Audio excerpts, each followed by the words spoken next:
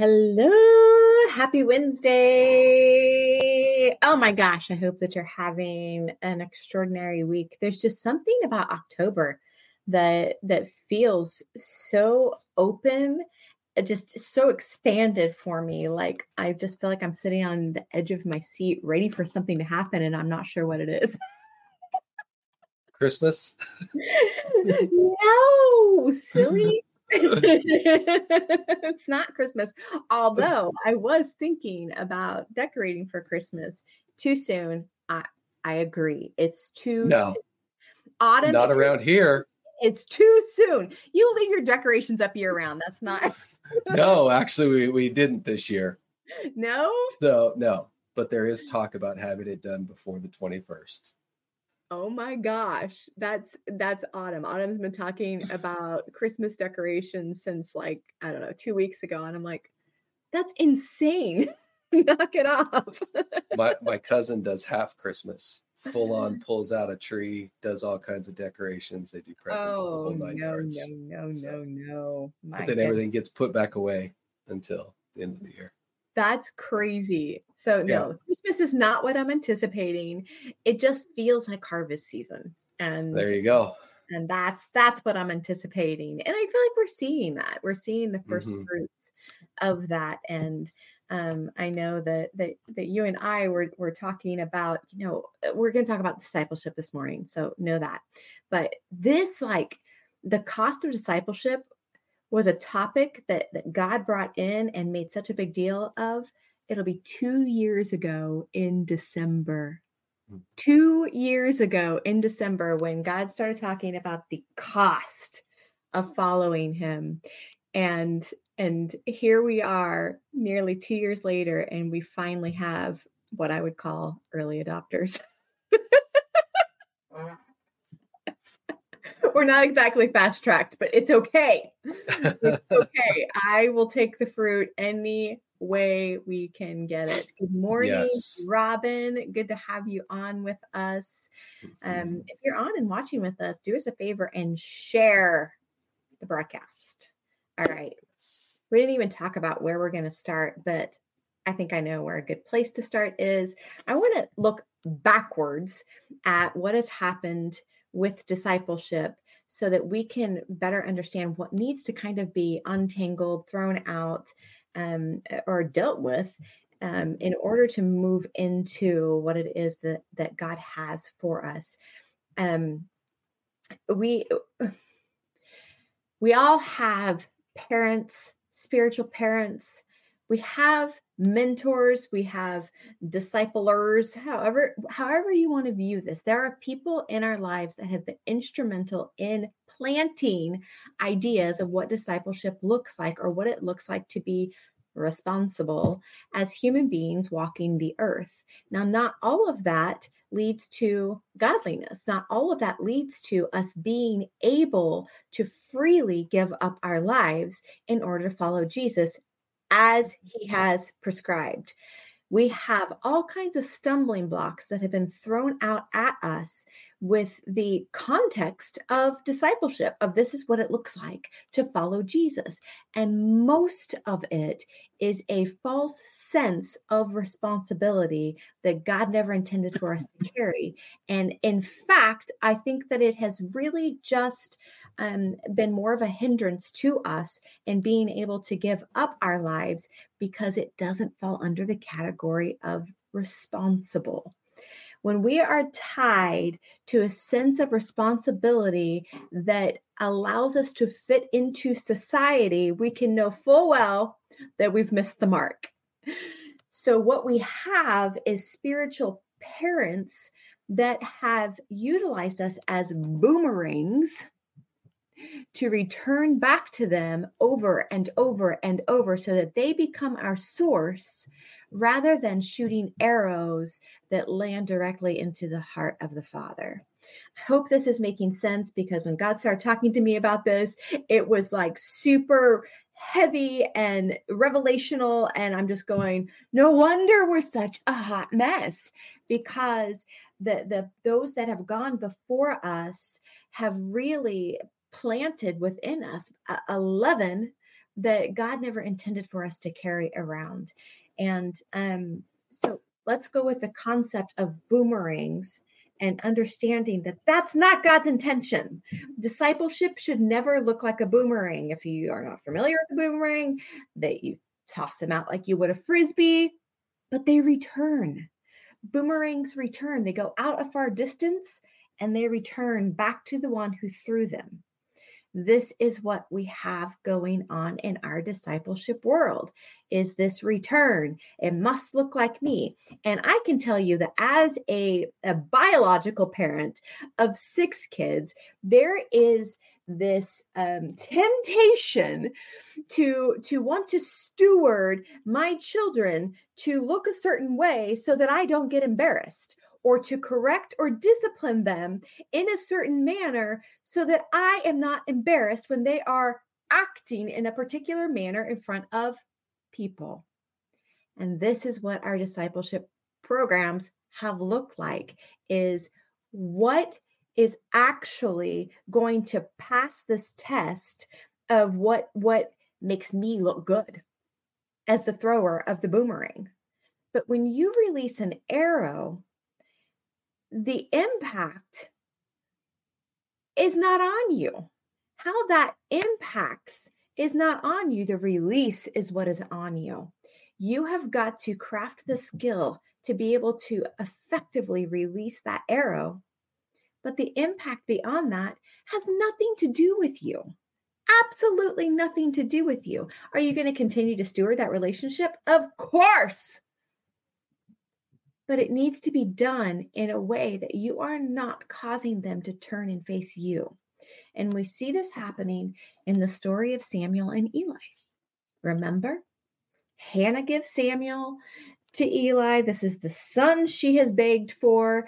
And she returns him to the Lord and is like, Samuel or Eli, he is yours to raise up. And there is so much promise on Samuel's life. And it comes to this point where he's awakened in the night by a voice, and he gets up and he's, yeah, Eli, what? He goes to Eli and he wakes him up and he's like, what is it? And he's like, I haven't called you. Go back and lay down. He's woke up again by a voice, and he goes back to Eli. It wasn't me. Go and lay down a third time. And this time Eli is like, oh, this is the voice of the Lord. Samuel, go lay down. And when you hear it again, just simply respond, here I am, Lord, your servant. And right there, we see Eli pulling back the string of that bow and just releasing Samuel into the heart of God. The heart of God is that we hear him, and we become like him, and we effectively release praise because we know his heart. And so I think that we need to also look at what is this ingredient that has been added, the leaven that has been added to our understanding of discipleship is it's deceptive. Leaven, when added to a batter in baking, and if you know me at all, you know I hate baking. This has become a topic in my life, but I don't enjoy it. I do not enjoy baking, but I looked it up. Leaven is used to create an expansion in baked goods, but all it is creating pockets for air. So it's a false sense of expansion. There's no real substance. It's just air that is creating this puff. And this is what Paul says about it in 1 Corinthians 5. And we're going to go start in verse 6. It says, your boasting is not good. Do you not know that a little leaven leavens the whole lump? Essentially, he's saying, you're full of hot air, right? Like, there's no substance to this. Purge out the old leaven, that you may be a new lump, even as you are unleavened. For our Passover, Christ also has been sacrificed. So then, let us keep the feast, not with old leaven, neither with the leaven of malice and evil, but with the unleavened bread of sincerity and truth. And I was just contending with the Lord, and I'm like, it's already in the mix. The leaven is already there. This wisdom of the world is already there. It's already been implemented into the lump. How do we get it out, God? And he just simply said, the only way to deal with leaven that doesn't belong is the fear of the Lord. It's the only thing that can squash this leaven of this false responsibility. And this is what I really believe, that we are living in a time where people are as yielded as they know how to be. They are hungry to be sharpened. They're deeply desiring to be a pure and holy vessel, to do the work of the ministry. But we've got to get rid of this stuff that offers us this sense of worldly responsibility that is anchoring us and keeping us, holding us hostage from what it is that God is wanting to do with us. We know full well that it is the foolish things. Say, I'm a foolish thing. It's the foolish things that confound the wise. And God uses foolish things. The call of God on your life is not going to match up to worldly wisdom. It's not. God is going to ask you to do things that look so completely foolish. And this is why he always starts off the journey with lose your life. Lose your life. Don't consider your reputation. That was the question God asked me. Are you willing to lose your reputation? And I had no idea what was coming on the backside of that. I didn't even know that I had a reputation. But what he will do is lay your life so low that it will cause other people to look on and think you have fallen into sin. You did something wrong for this to happen. That you have been irresponsible. And it's okay. It's okay to be irresponsible by the measures of the world as long as you are responsible in the things of God. Jump in. The whole topic of baking is very interesting because baking is exact. You have to, you can't just, a pinch here and a throw there, with what you're putting in ingredients. It's exact. It needs to be weighed out. It needs to be measured. And you have to know exactly what is going in there. Otherwise, it's not going to turn out right. It's going to be very weird. And I think this is one of the problems we have had within the past is this boomerang style of discipleship or mentoring, whatever, where we want the person we are discipling to look like us, to represent us to the world rather than representing Christ.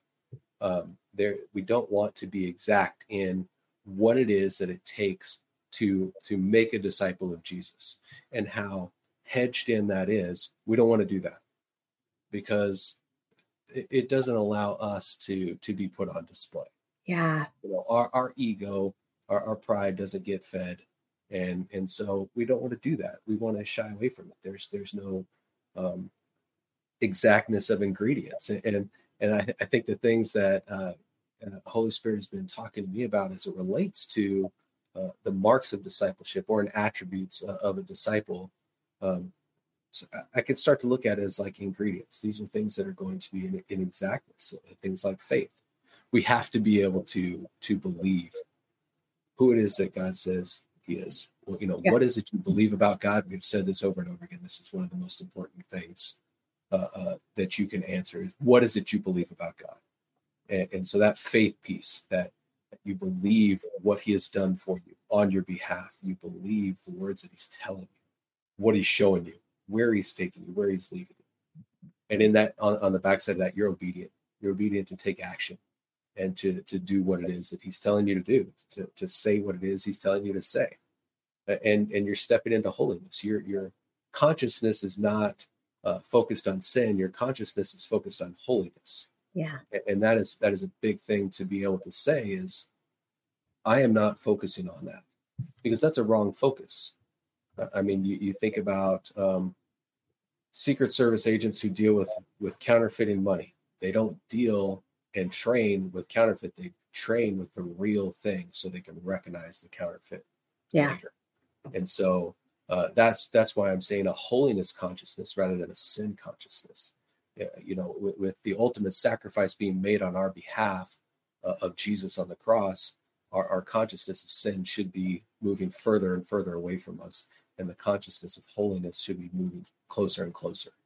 And that is what we're seeing there. And also discipline. We have to be disciplined to be able to maintain some of the things that we are called to do, even when we don't feel like doing them. This is discipline. If God has said, hey, I want you to study scripture every single day, and he tells you, okay, today this is what I want you to study, then you need to be disciplined to sit down and do it, even if you have to stand up and walk around to do it because you're like getting drowsy. I know that's me sometimes in the morning when I get up. And so we have to have a discipline. There's also you are bearing fruit. You can point and say, these are the things that as a disciple, I'm out there taking action, and here is the fruit of that action. This is what it looks like. Maybe this fruit over here didn't turn out nice and luscious and juicy like the other one did, but I'm learning there. There's grace. That's where grace gets put on full display there as well too. And so you're bearing fruit. In addition, there's a passion, or we like to use the word zeal, for God's house, for his dwelling. We have a passion for that. And we have the example of Jesus in the temple. He had a passion for his Father's house, and he was not going to see it defiled by people wanting to turn it into a marketplace when it was a place of worship. It should have been a holy space and gone undefiled. And in addition to that, we need to have a passion or zeal for Scripture, for his word that he has given us. And I think that's something that we often lose. A passion for Scripture. We don't. It's sometimes difficult to read. It's sometimes difficult to understand. There is a lot of Scripture that points back to from the New Testament to the Old Testament, and from the Old Testament to the New Testament, and it can get lost. We can get lost in it, and so it can be difficult. But again, the discipline, it comes back in there. If you have a passion for it, it's going to make it more interesting and more engaging, and revelation is going to open up for you. And then on the backside of all of this is there's an attribute of oneness, and you can see disciples marked by oneness, wanting to be in community and knowing that isolation is not what is going to carry them into greater levels of glory and deeper into Jesus. Isolation becomes a place of hiding. It becomes a place of wearing a mask. And with this boomerang style of discipleship, this is what happens, because we know, because it's been modeled for us, that if we don't come back the right way, if we don't come back looking like what that person wants us to be presented like, there's punishment there. There could even be a casting aside where you are no longer fit to be in the presence of this person. You are no longer fit to be poured into because you didn't return like you were supposed to.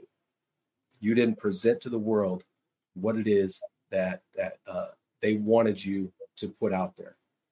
And so you wind up in isolation. You wind up wearing a mask and hiding, and you don't want to be part of community. You don't want oneness with anyone else because there's exposure there, and that's dangerous. Right. And that is ground we don't want to tread on, because we could be rejected. And true disciples know that community, that oneness is a place of sharpening. It's a place of growth. It is not a place of condemnation. It is not a place of shame where guilt is heaped onto you. This is a place where we all come together and we can share our struggles. We can share the places where we've fallen short and know that, hey, there is love and compassion there. If you need a hug from that, there is a hug in community. If you need a guide guidance or correction, that's there too. And it's for our own good. It's done in love. And so I think that is one attribute that we have to make sure we don't miss in discipleship is oneness. And so all of those things you can see is not what is modeled in a boomerang, but like what you're talking about, Angie, when an arrow is sent out into the heart of the Father, this is the things that you can see as that arrow is flying through the air. You can see these attributes coming off of this person. Yeah. And that's going to get rid of the compromise or the leaven. Yeah. Yes. Can you say those marks just all in a row? Yes. Faith, obedience, holiness, discipline, bearing fruit, passion for God's house, passion for Scripture, and oneness. Love that. That's so good. I feel like you should maybe release that in writing. I could do that. I love it when you've got the kind of the steps or the marks. I think marks is a perfect way to say that, because it's like the marks of discipleship. It looks like something. And guys, it's not just about appearance. If we make it about appearances, we get into showmanship, but it's like that fruit feels like something. Like when I'm around you, I should know that you've been with Jesus. I should know that you have impacted his heart and yours. And so I think that, and I love what Sandy's saying here.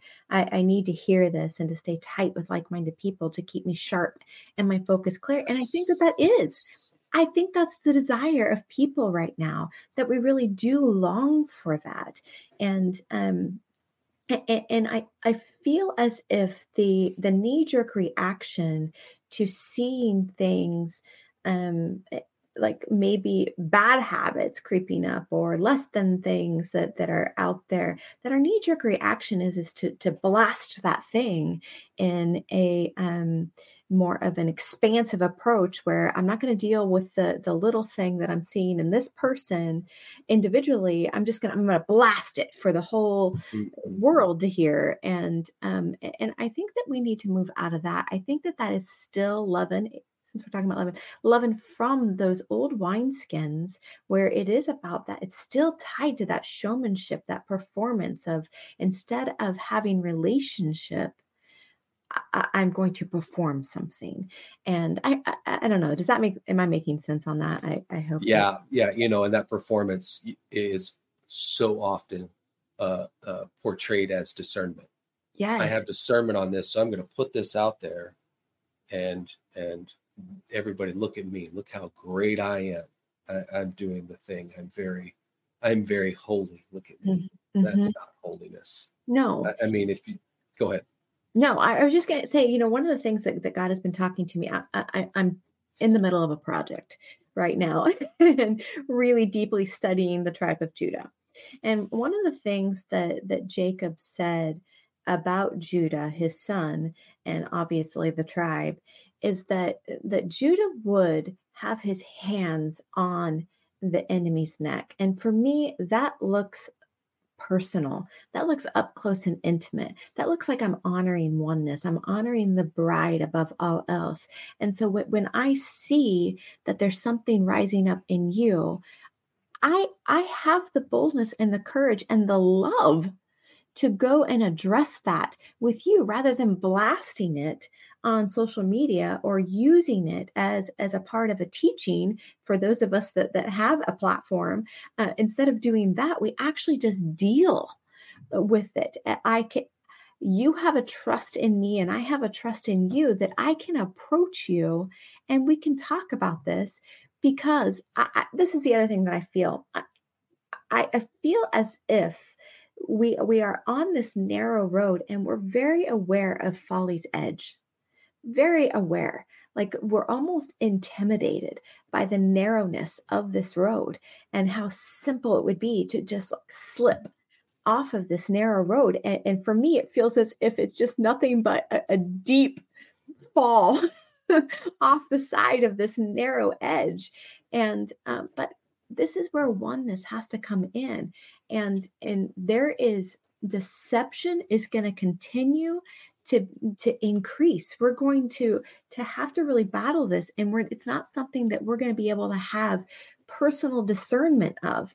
It's going to take the company. It's going to take the oneness of the bride to be able to point out, actually, you just shifted slightly. You're slightly towards folly's edge, and not in a way that we have to batter each other. Like, let's stop letting sin define us. Let's stop letting folly define us. The only definer of us is Jesus Christ himself. So what if you have something coming at you? Don't let it define you. Don't personalize it to the point where you're offended when somebody comes along and is like, shift. Right? That it's like this stupid stubbornness on our part to be like, no, I'm not. I haven't shifted towards folly's edge. When really it's love that's going like, just adjust. And and it makes all the difference in the world. And to be honest with you, we should be so tight. We should be in a tight formation that there's very little room to shift one way or the other. And so Sandy, you're right. We need to be with like-minded people right now that love us so much that they're not going to allow a shift to one degree or the other, that it is straightforward, eyes on the Lamb of God. In John 1:1, in the beginning was the Word, and the Word was with God, and the Word was God. This is a close-up relationship. And I want to take the picture you talked about of Judah having its hands on the enemy's neck. This is something that, yes, it is very close. But if we take that and we look at this relationship we're talking about here in discipleship, we need to be in that same proximity with one another, because in that close proximity, you're able to see the changes up close. Mm-hmm. I can't see the changes in your pupils when I'm far away, but when we are right up close and there is something that is happening in you, it is manifesting in the body.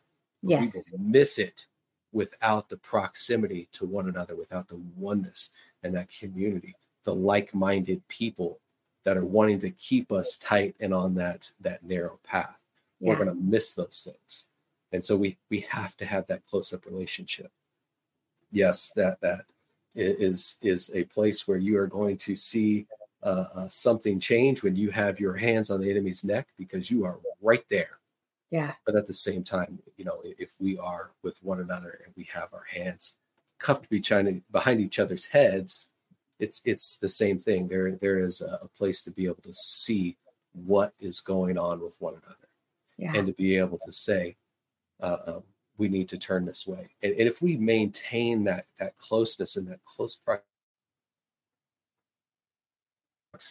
that is built to not want to do those things where you say, oh, I didn't shift towards what you call folly's edge. Yeah.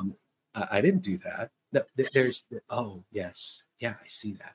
Thank you. Let's move. Right. Let's work together over here.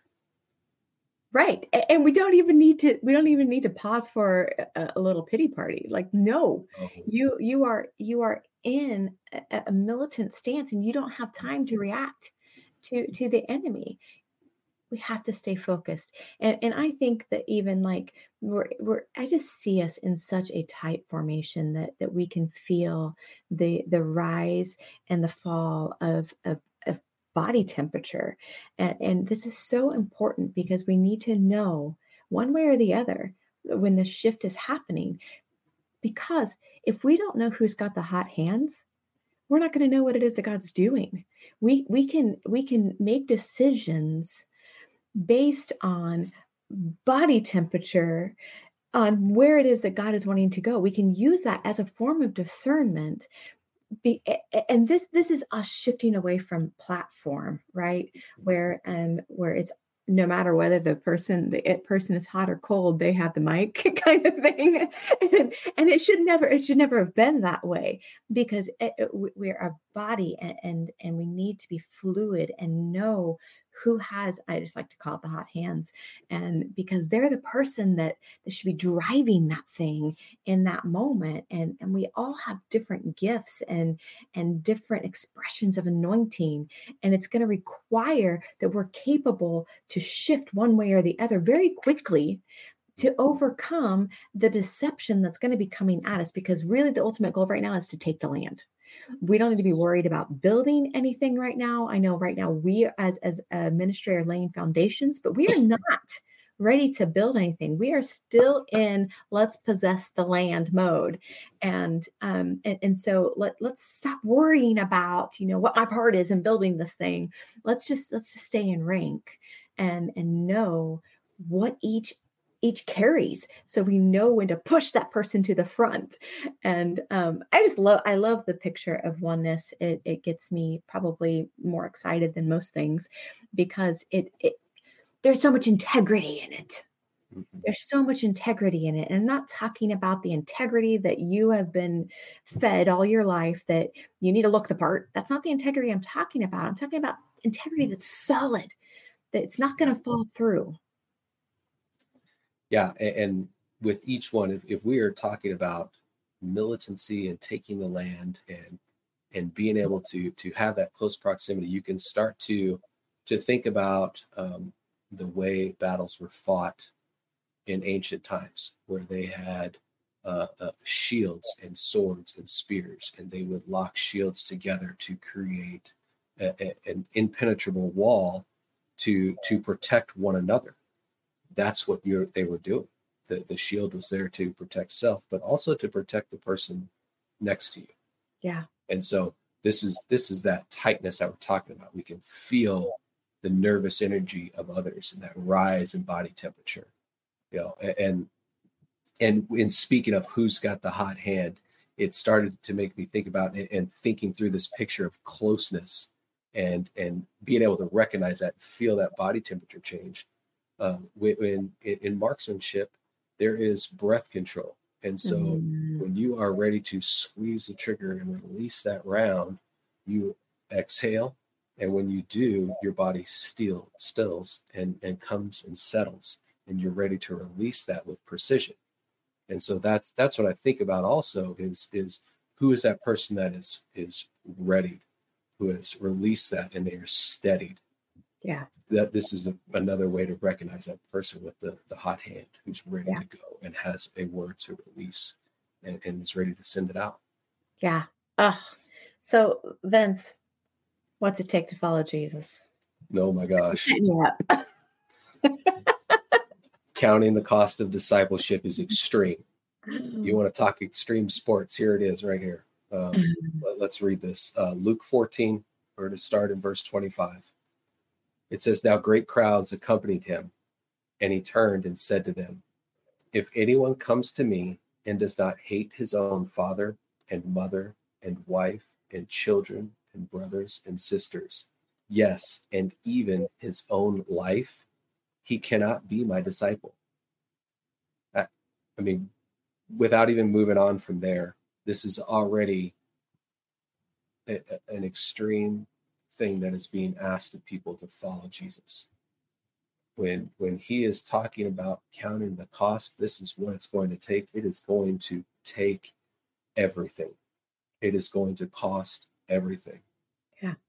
And it's not to say that you will be giving up family, but are you willing to do that? If it comes to that, if you have to make the decision to follow Jesus or to go over here to be with family because that is something that is pulling you away from what Jesus is wanting you to do, then you have to be able to make that decision to maintain what it is that he's asking in that discipleship. And so there is an extreme cost. It goes on, it says, verse 27, "Whoever does not bear his own cross and come after me cannot be my disciple. For which of you, desiring to build a tower, does not first sit down and count the cost, whether he has enough to complete it?" And then it goes on to talk about, the mocking that could come if you lay the foundation and then can't afford to finish building, and what happens from there. And this should be something that really gives us a reason to look and say, is the marks that God is talking about when it comes to a disciple, is this level of commitment what is being modeled in the person that I'm looking to disciple me towards Jesus? If it's not, then you should probably go somewhere else. Yeah. Because they're throwing a boomerang and not shooting an arrow, because the people who are wanting to have you be a boomerang rather than an arrow are going to disregard this. The cost of discipleship for them is not what can I pour into this person. It's not how narrow a path am I setting them on. How willing am I to be in the back seat and not have my ego fed by this person? Yeah. This is something that says I'm putting them up front. Mm-hmm. And they are going to go, and if they mess up, hey, there's grace there. We will fix that. There's not punishment here. There's correction and growth. And so this is a cost of discipleship where we have to sit down and actually say, am I willing to put it all on the line? Absolutely everything. Am I willing to be one that picks up my own cross and says, yes, in Roman culture, carrying your own cross to the place of your death was an admittance of guilt. Am I willing to do this?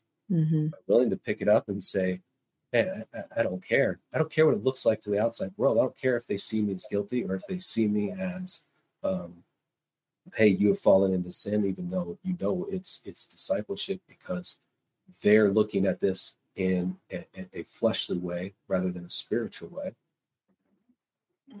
Am I willing to do that? Am I willing to pay that price? Yeah. Am I willing to lay myself down on the altar and be a living sacrifice? I can't stress enough that when Angie's been talking about this over the last almost 2 years of counting the cost of discipleship and saying it will cost you everything. Yeah. This is from the mouth of Jesus right here. Yes, it is going to cost you everything. What are you not willing to lay down right now? What is that thing that is holding place in your heart that you are offering worship to? Because that's honestly what it is. If you're not willing to give it up for Jesus, you're offering worship to that over him. That is the thing that needs to be put on the altar and burned up. When you lay down on the altar and offering yourself up as a living sacrifice, this is not a slaughter that is taking place of you.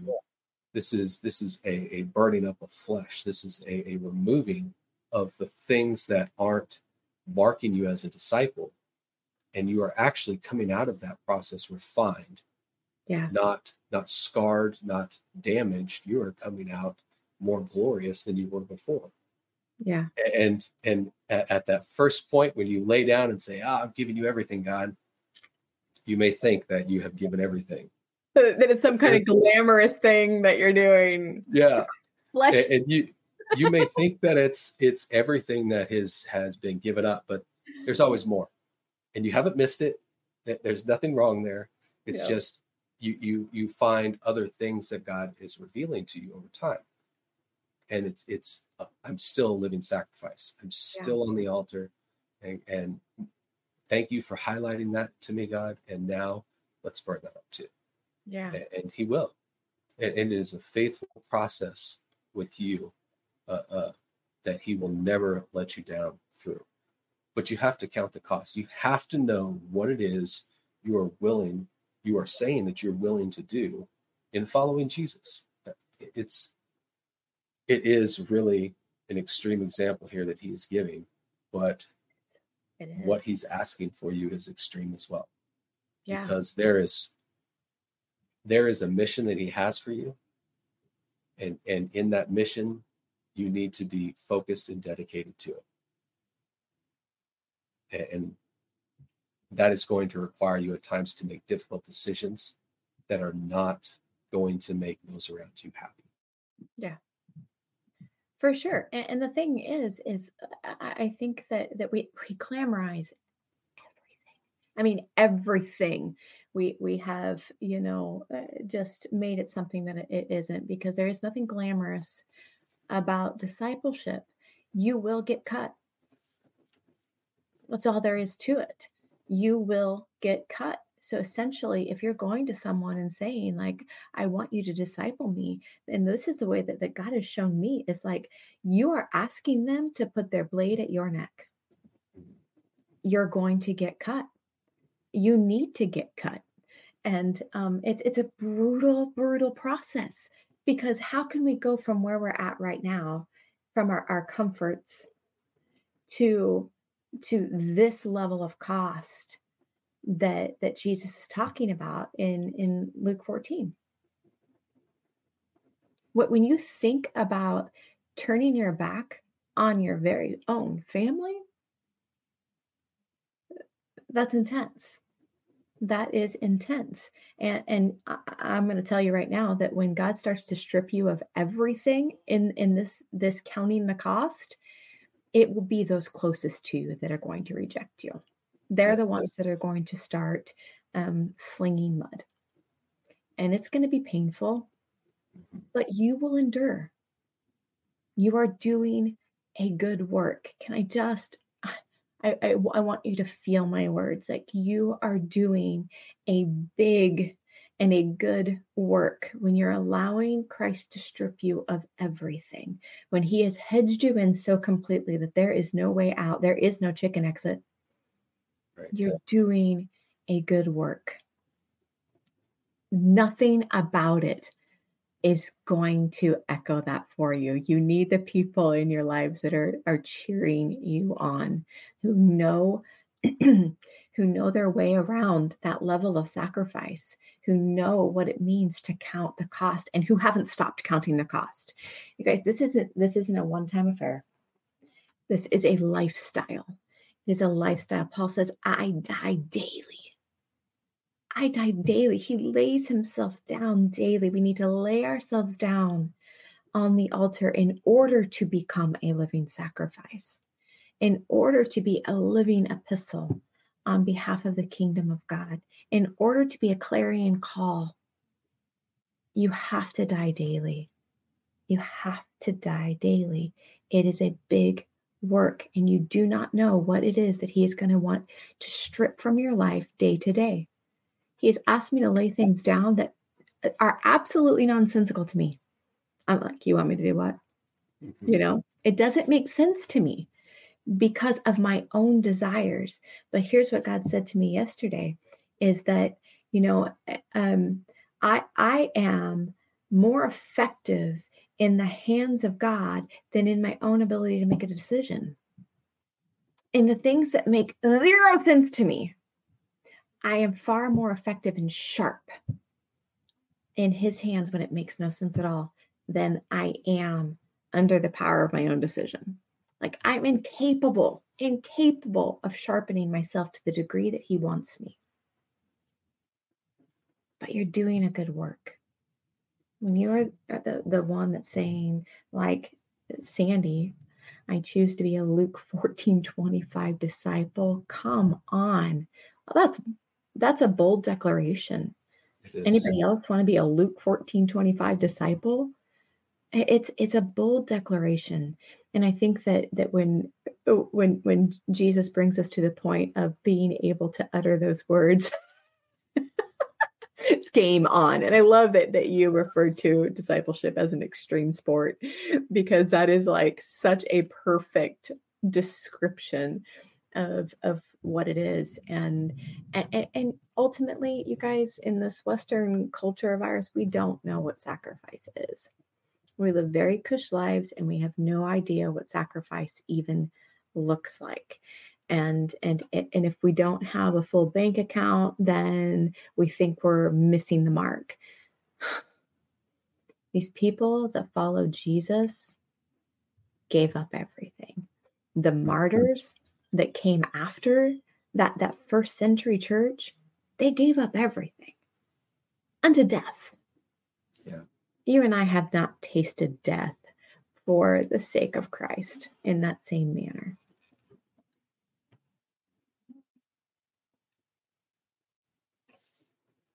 I know that when you make that decision and things do get difficult and you have to start making choices, there are questions that are going to come at you.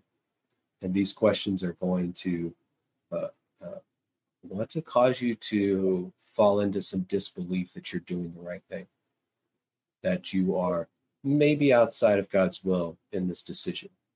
And these questions, again, we have to go back to take every thought captive, take everything that comes at you captive and interrogate it until you get to objective truth, until you get to Jesus. Yes. And when you get to Jesus, it's either going to affirm or crush whatever it is, whatever that thought or question, whatever is coming at you. And this is something that we have to continually do. And making this decision, I can tell you that, yes, we know there's a promise on the backside of following Jesus. We know there's a promise that he has attached to each mission that he gives us. But that doesn't mean that it's going to be painless to get there. Right. It doesn't mean that in that process there won't be something that, like you talked about, getting cut. It's going to feel wounding. And it may not feel good in the moment, but again, we have to not allow that pain to stop us and to hold us from going forward. I know you love sports analogies, and you can push through pain. You can play hurt. You can't play injured, but you can play hurt. And so we don't want to paint a rosy picture either. We want to make sure that you understand there is a cost, and counting that cost and saying, yes, I'm willing to be a Luke 14:25 disciple. You can say yes to that, but you have to continue to say yes to that when it actually comes up in your actions and you are actually being wounded by something and you are having to make these decisions. Yeah. It is going to be difficult, but you need to be able to fall back on, okay, Jesus, this is what you've told me to do. This is where you said I'm going. I don't understand why this is happening, but that doesn't change the fact that I'm saying yes, and I'm going to continue to take action. I'm going to continue to fly through the air as that arrow. Yeah. And hit the mark where you want me to hit. Yeah. And there is going to be opposition. Like you said, there will be opposition. There is nothing about the enemy's camp that wants you to advance right now. They prefer to hold you hostage as a prisoner of war. But I was watching Power Hour this morning, and Sam brought up 1 Corinthians 16, 8-9. And I think that it pertains to this. It just says, but I will stay in Ephesus until Pentecost, because a wide door for effective service has opened to me, and there are many adversaries.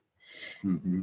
And you hear this about disciples that have gone before us, that like, if there wasn't opposition, they were frustrated.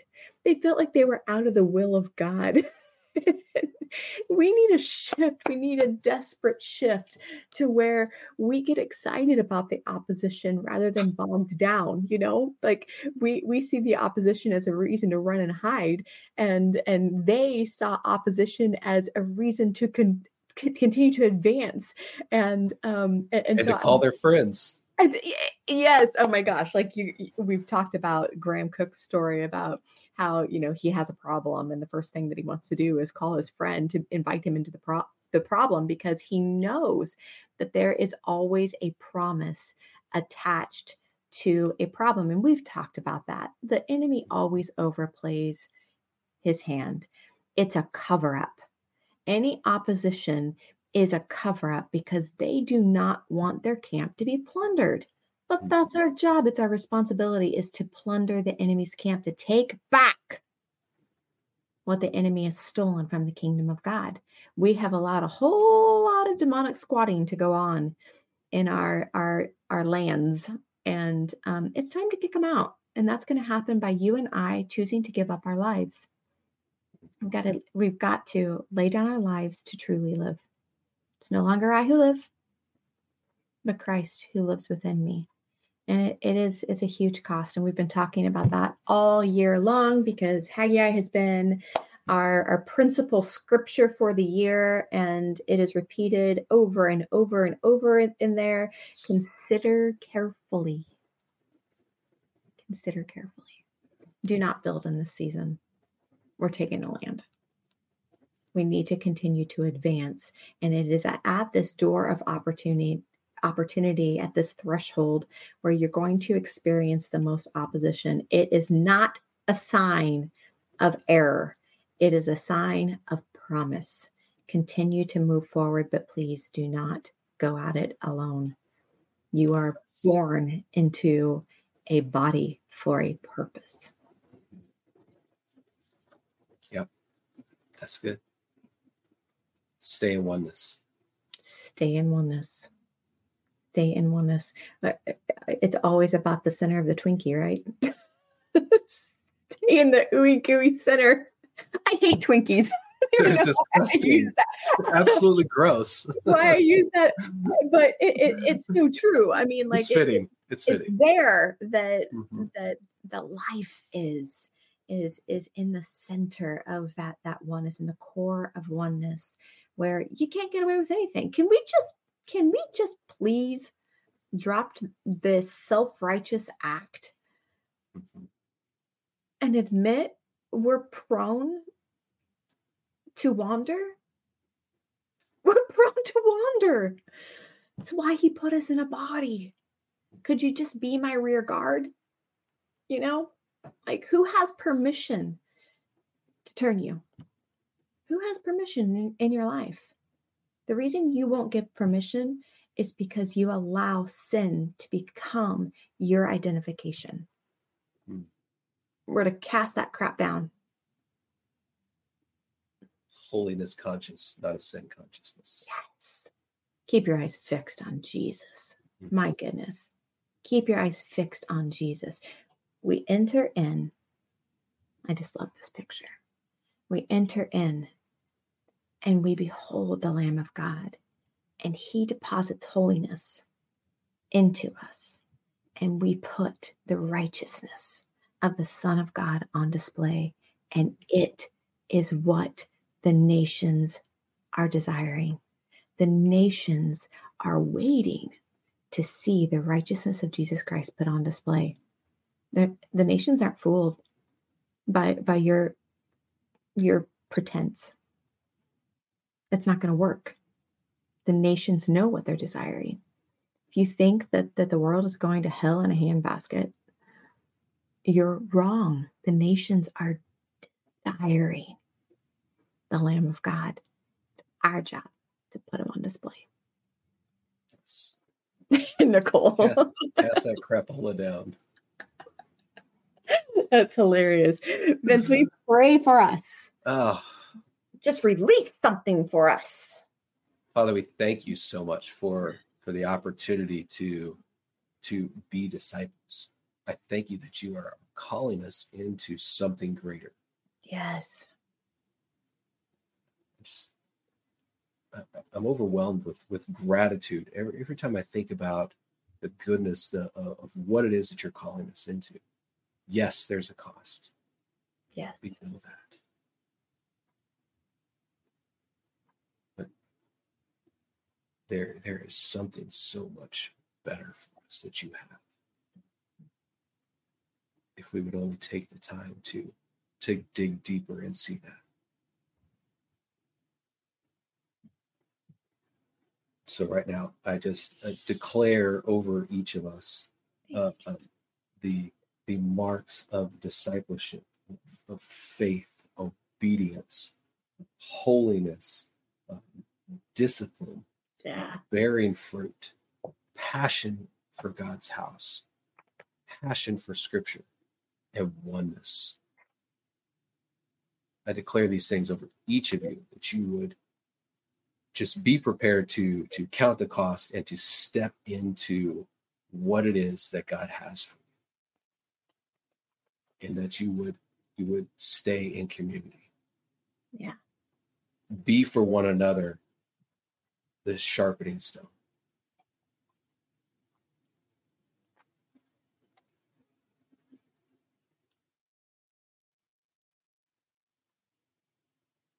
In Jesus' name. Amen.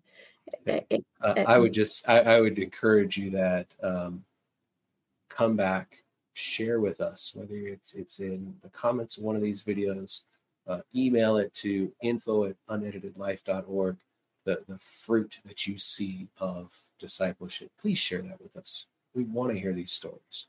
We want to be able to put on display what it is that God is doing through you.